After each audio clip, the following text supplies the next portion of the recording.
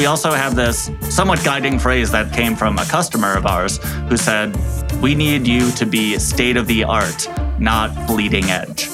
Another customer said, there's a lot of bleeding on the bleeding edge. And many web teams don't want to be covered in Band-Aids.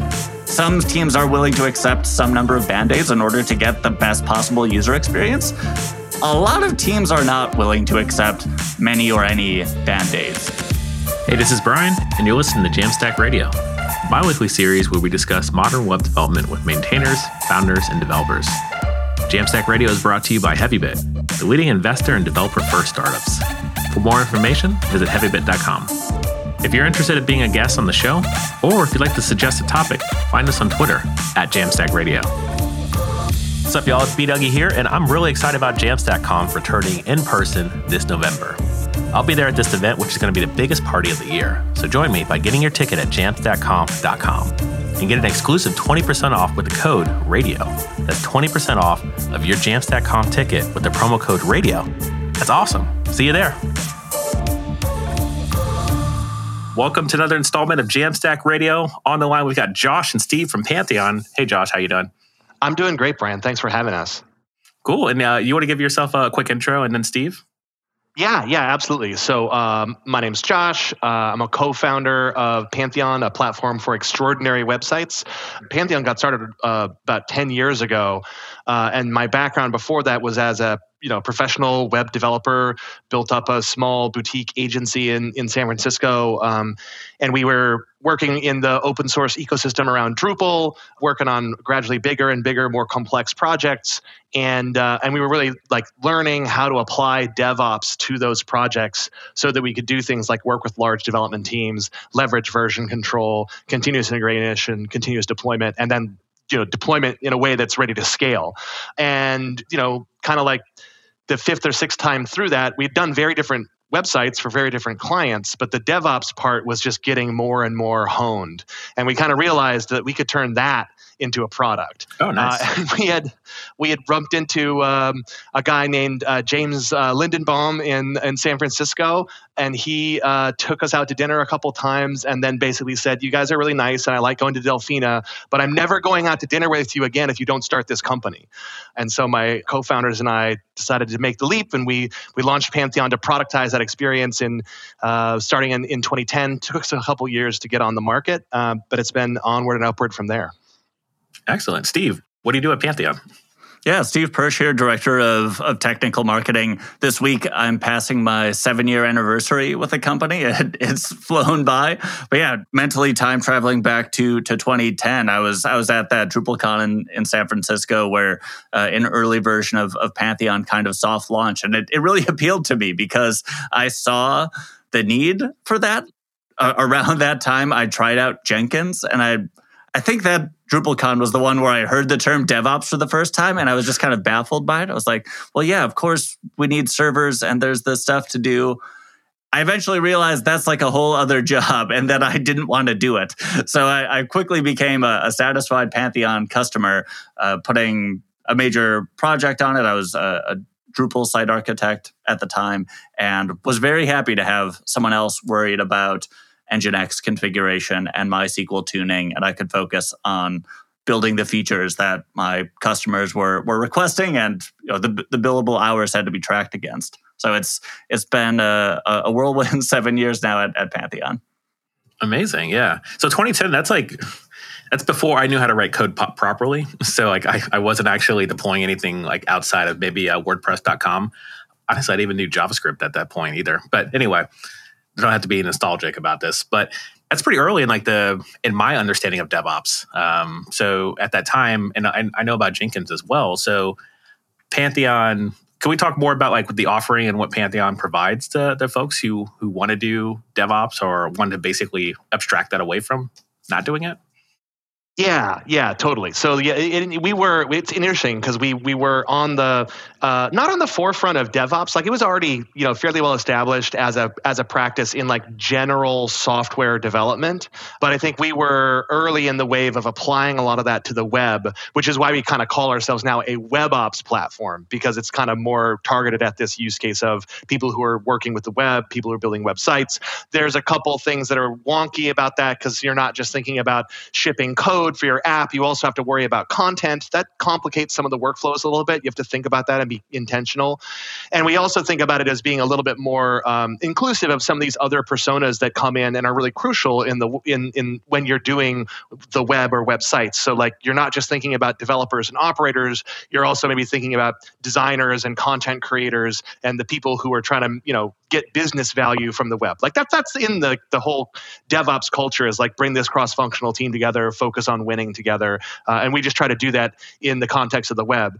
And what that means practically is, we get everyone up and running on version control, which we run a lot of WordPress sites, right, still now, and a lot of those people are still climbing up that ladder, right? It's a big jump for them to get onto version control for all their projects, and then we help them run a nice continuous deployment, continuous integration workflow.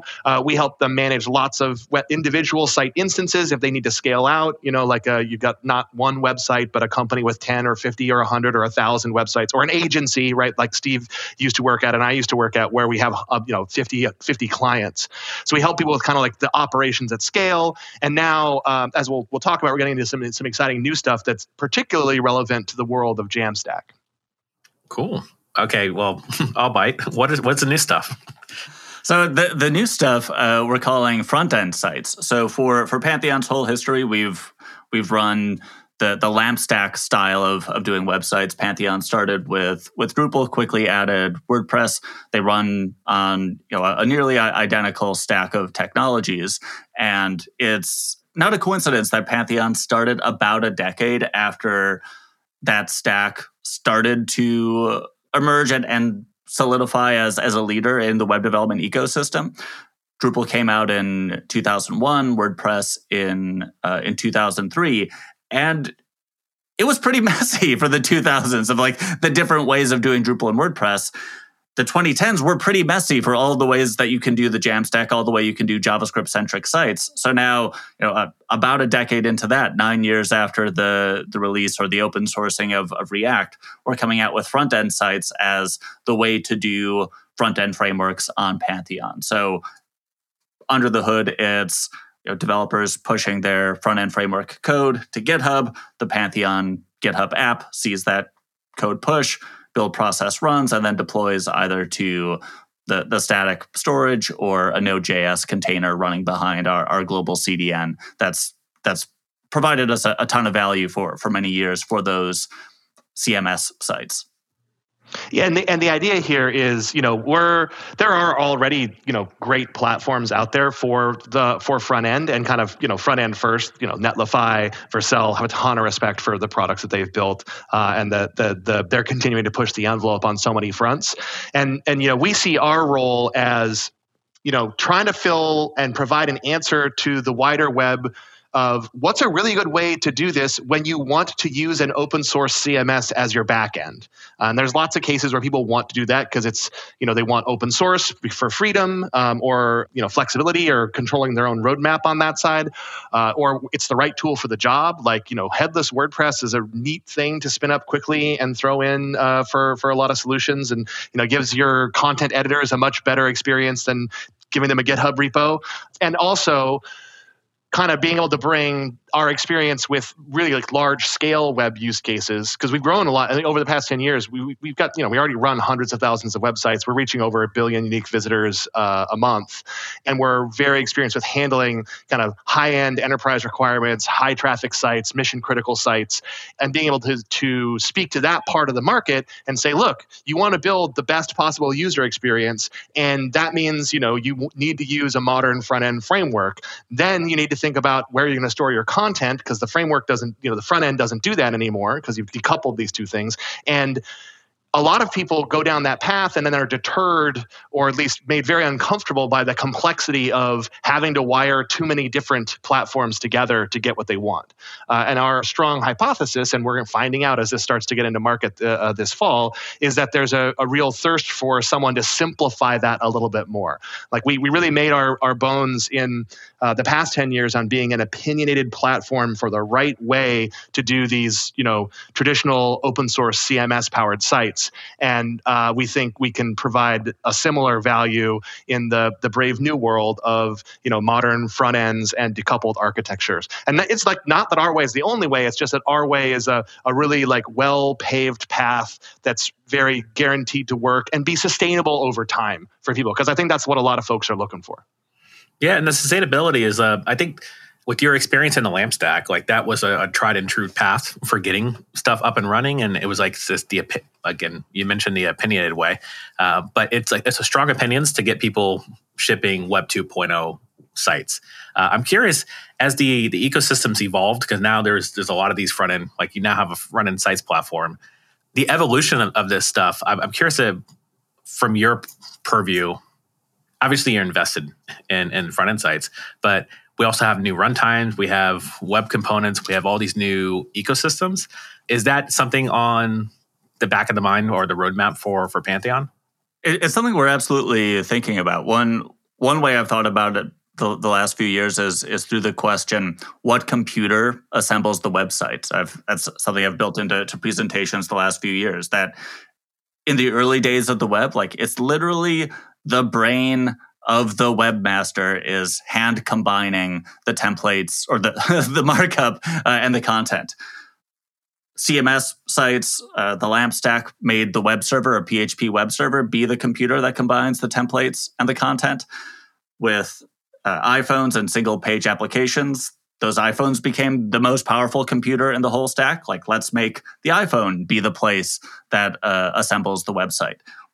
That had a ton of downsides, performance implications. So like, let's move it back behind a CDN, have a build process do it, or maybe a Node.js runtime, or maybe a serverless runtime. So that answer is always changing. And what we're seeing, companies like Cloudflare and Fastly is one of our partners, are making the edge be an increasingly viable answer to that question, what computer assembles the website? We see where that is going. However, we also have this somewhat guiding phrase that came from a customer of ours who said, we need you to be state of the art, not bleeding edge. Yeah. And another customer put it like, said, there's a lot of bleeding on the bleeding edge. Yeah. And many web teams don't want to be covered in Band-Aids. Like, some teams are willing to accept some number of Band-Aids in order to get the best possible user experience. A lot of teams are not willing to accept many or any Band-Aids. And so as we watch more teams become successful with these newer runtimes like Deno or WebAssembly become viable answers to the question, what computer assembles the website, we need to make sure that there is a successful path before we encourage our slice of the market to go down that path. Yeah. Because the slice of the market that we have, well, one slice that we've been highly adopted in is higher education. And they're thinking on very long time scales. Yeah. Some of these universities are centuries old. And for them, like, getting onto WebAssembly in 2022 or 2023 or 2024 or 2025, like, is not that big of a deal for them. They need to make sure that they are staying within successful guardrails. And whichever academic year they make the jump to the next new thing is not that big of a deal for them on a decades-long time scale. And I think with WebAssembly and like edge computing in general, everybody's still hunting around for like the killer app, because the types of work that are appropriate to do at that layer with with that runtime are different than like certainly not the traditional CMS workloads, and even like assembly, like build step workloads at that level. You got to think about it really carefully. People are edging around features that are about tweaking the experience kind of at the last mile. We did some work on that earlier this year with this idea of edge-based personalization, which shows some promise, but like it's actually kind of complicated to get right. And there's lots of ins and outs with that stuff. And like the ability to do it at the edge is one thing, but do you have a strategy for how you're going to vary what for whom based on what information? And you really have to connect all those dots to make it a really killer feature. But we're definitely keen on that. And then you also mentioned like web components. And one of the things that we're also actively interested in, one of our principal engineers just did a talk on this at a conference around decoupled sites last month, is where do design systems fit into this equation? And, again, everybody's got like, yeah, you can kind of sort of see it in your head, the vision of designers get to use Figma, and that seamlessly goes into some other system that then lets you deploy updated UX packages out to your mobile app and your mobile web and your other web thing and your digital signage, and like all of that just works. And I know some people that have done really big consulting projects at like, companies like Nike and elsewhere where they did a ton of work to kind of make that dream come true, and it worked, and it's there. That dream is real, but again, it's like you need a Nike level investment of energy to get it up and running, and then even more to maintain it. So I think we're still in the early days of fitting all those pieces together, but it's certainly something we're actively interested in. Yeah, for a while I was trying to coin the term zombie style guide. As I heard people throwing around the phrase like, we need a living style guide. We have a style guide where we decide on our styles, and that gets synced with the CMS or the front end framework. But in practice, many of the teams I saw had zombie style guides where like they figure out the design in a style guide, it gets ported over to the production system, and there's no living system actually connecting the two. And what you end up with is a slowly decaying design system. And yes, it can often take a Nike size level of effort to make it work. And that's the kind of problem space that we want to bring within reach to a broad majority or a plurality of web teams. Yeah, I love it. Yeah, and I love the approach of like your customers and the persona. So serving them first as opposed to delivering Band-Aids for everyone who wants to jump on the bleeding edge. I think it's pretty valuable. I have actually not done any edge computing myself for any projects because I am limited bandwidth, and I also I prefer having established documentation out there as well. So as soon as everything's well documented, that's when I'll start using that stuff. But until that day, I'm happy just to use stuff that I know will deploy and work and make sure the green light is always good every time I merge from GitHub. Yeah, absolutely. You want to stay in your power curve. Yes, and that's a good place to be. Yeah, and I know there's like so many different tools out there, and it's interesting to see this sort of evolution where your product is going. So I'm curious, like with the LampStack folks, do you see a lot of folks moving over from like the Drupals or going for WordPress API to putting a fancy Next app or Astra app on top? Yes, one way I think about it is every year that goes by, what's going to happen to the percentage of front-end developers who expect to be working in PHP-based tooling and the percentage of developers that expect to be working in Node.js-based tooling? I don't know how fast it's switching, but I know it's switching. Yeah. So timing that right has been a challenge because this wave has been coming for a decade.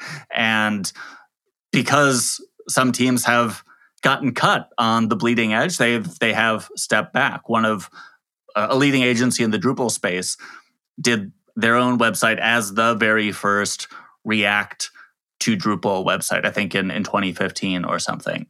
And a few years later, they brought it back to monolithic because they realized that in chopping off Drupal's head, they lost a lot of what they were taking for granted, and they lost a lot of the internal resources they had who understood fully monolithic systems. So that's the kind of story that's happened a lot over the past few years. Teams dipping their toes in the water, sometimes getting burned by it. but still they know the promise is there. And if they can get the green light and not feel like they've wasted a day or a week exploring broken tools, then they'll be much more confident taking a full leap rather than dipping toes in the water. Yeah, and I think that the thing that I see that's the shift that's happened maybe in the past couple of years is the first wave, at least from our perspective, and again, where we have our like corner of the ecosystem, right? So it's people who are already kind of up and running on these mature open source CMSs, not people who were just like born anew into the Jamstack world, and that's just where they started. What we saw was a first wave of people who were really chasing technical possibilities. It's like new frameworks, new ways of working, new capabilities, and it was a very developer-led rush to a new set of tools that showed that like there's absolutely a there, right? That's their classic innovator wave. Yeah. But to Steve's point, like some people like coming back with Band-Aids and saying like, yeah, but maybe not for me yet. And now what we're seeing is another wave, which is driven more by a clearer business case, if you will, because the truth is you can inarguably deliver a higher quality end user site visitor experience with this modern tooling, and web properties that have better user experiences and companies that provide better customer experiences, they get better results. They win. And the people who have poorer web experiences will eventually improve or they'll die. And so you're seeing a lot of folks saying, okay, this is important. We need to get to this because it's what our customers expect. And that level of that expectation around quality of experience is always going up. And then I think you're getting a lot more rational conversation of people thinking a little bit longer term, planning ahead and saying, well, what's the best way to go out about doing this? And therefore, and also because some people went ahead and blazed the trail, there's more known pitfalls and so forth. There's less surprises as it goes along. And I think, in our corner of the market where, the preponderance of the work of the teams that we serve is still in the monolithic realm, maybe they're seeing 10, 20% of their projects now starting with the idea of a decoupled front end. We're also starting to see, it's really interesting having conversations with people that are coming from the front end first world and realizing that open source as an answer on the back end is interesting if it were easy, right? Right now, like you can get that contentful thing up and running real quick, and that's really attractive because it gets you up and running. But then, is contentful the right partner for you long term? Is that the right solution for this project? For all the same reasons that your front end is really open source, so that you have full control over it and you can chart your own destiny. A lot of people are realizing the same degree of avoiding vendor lock-in and other things on the back end is also powerful, and so I think we're gonna see how that's something I'm very curious to see about. Like when we're able to show people a really well lit path from either direction to using this architecture and being open source on both sides, to see what kind of attraction that generates. And I think there's growing philosophical alignment between the back-end ecosystem and the front-end ecosystem.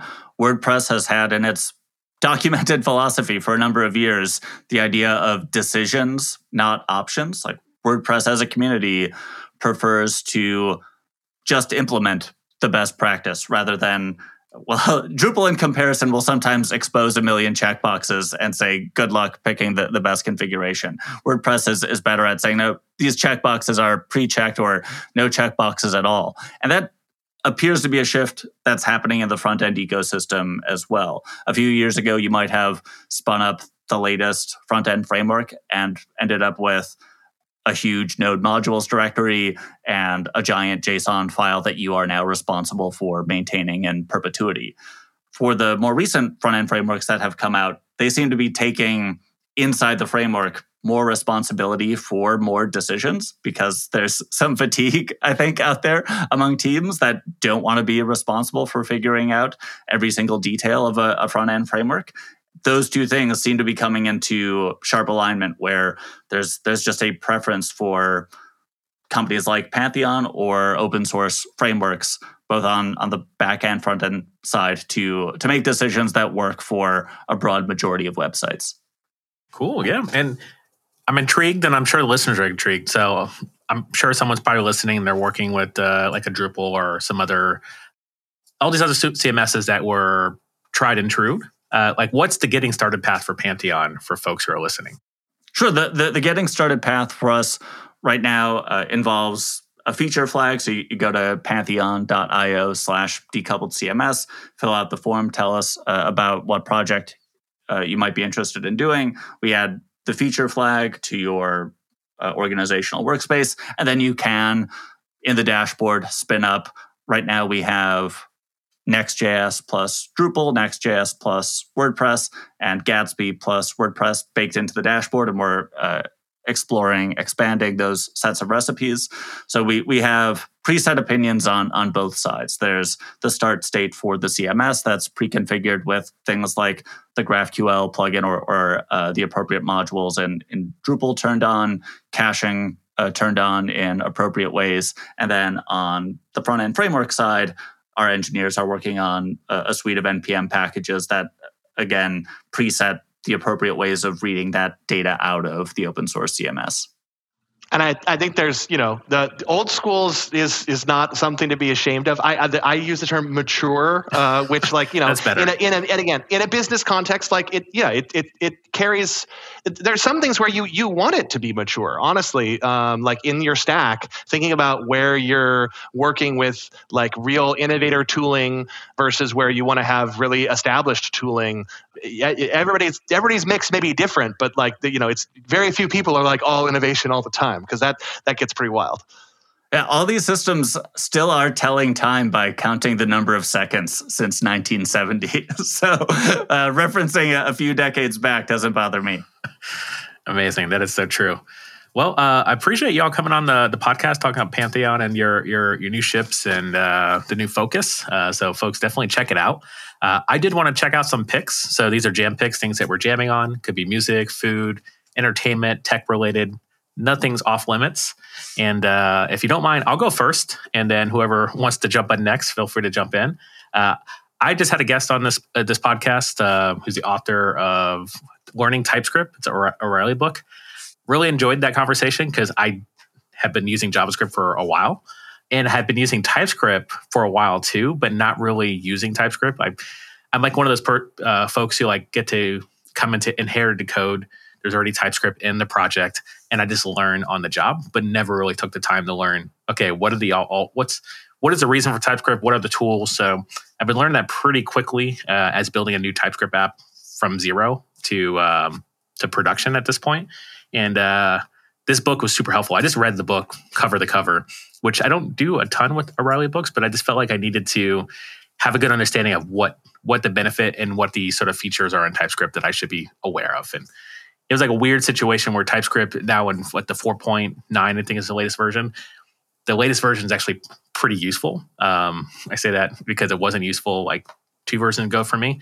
And I had bad practices from my old TypeScript days to current. So highly recommend check out the podcast, but also pick up the book, Learning TypeScript as well.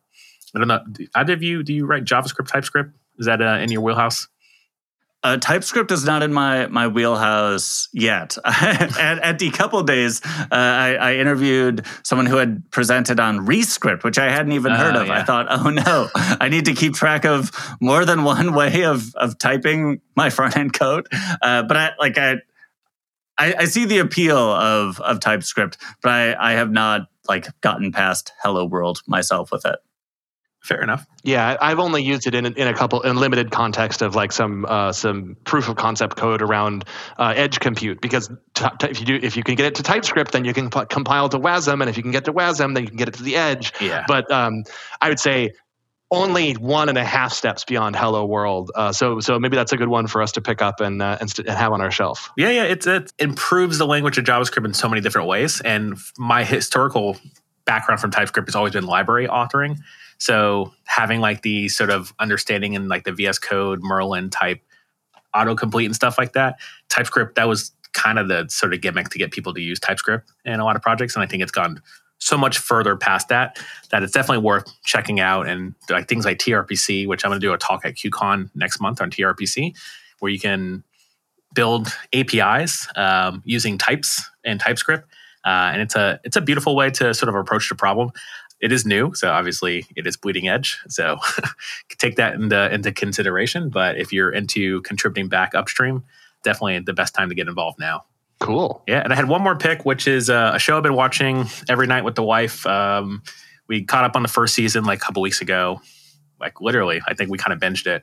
And now we're in the second season, which is Only Murders in the Building. I've been hearing folks talk a lot about this. I think if you like true crime and drama podcast, that is the premise, is that 3 tenants in a building. I will give away the plot. But anyway, they create a podcast while they're trying to discover what happened in the building, which is what it's called, Only Murders in the Building. And there's like a sort of like, what's the Serial podcast type host that's in there, played by Tina Fey, Steve Martin, and Martin Short. I did not realize how funny they are together, but I also did watch all those shows like the Three Amigos and stuff like that, or the movies rather.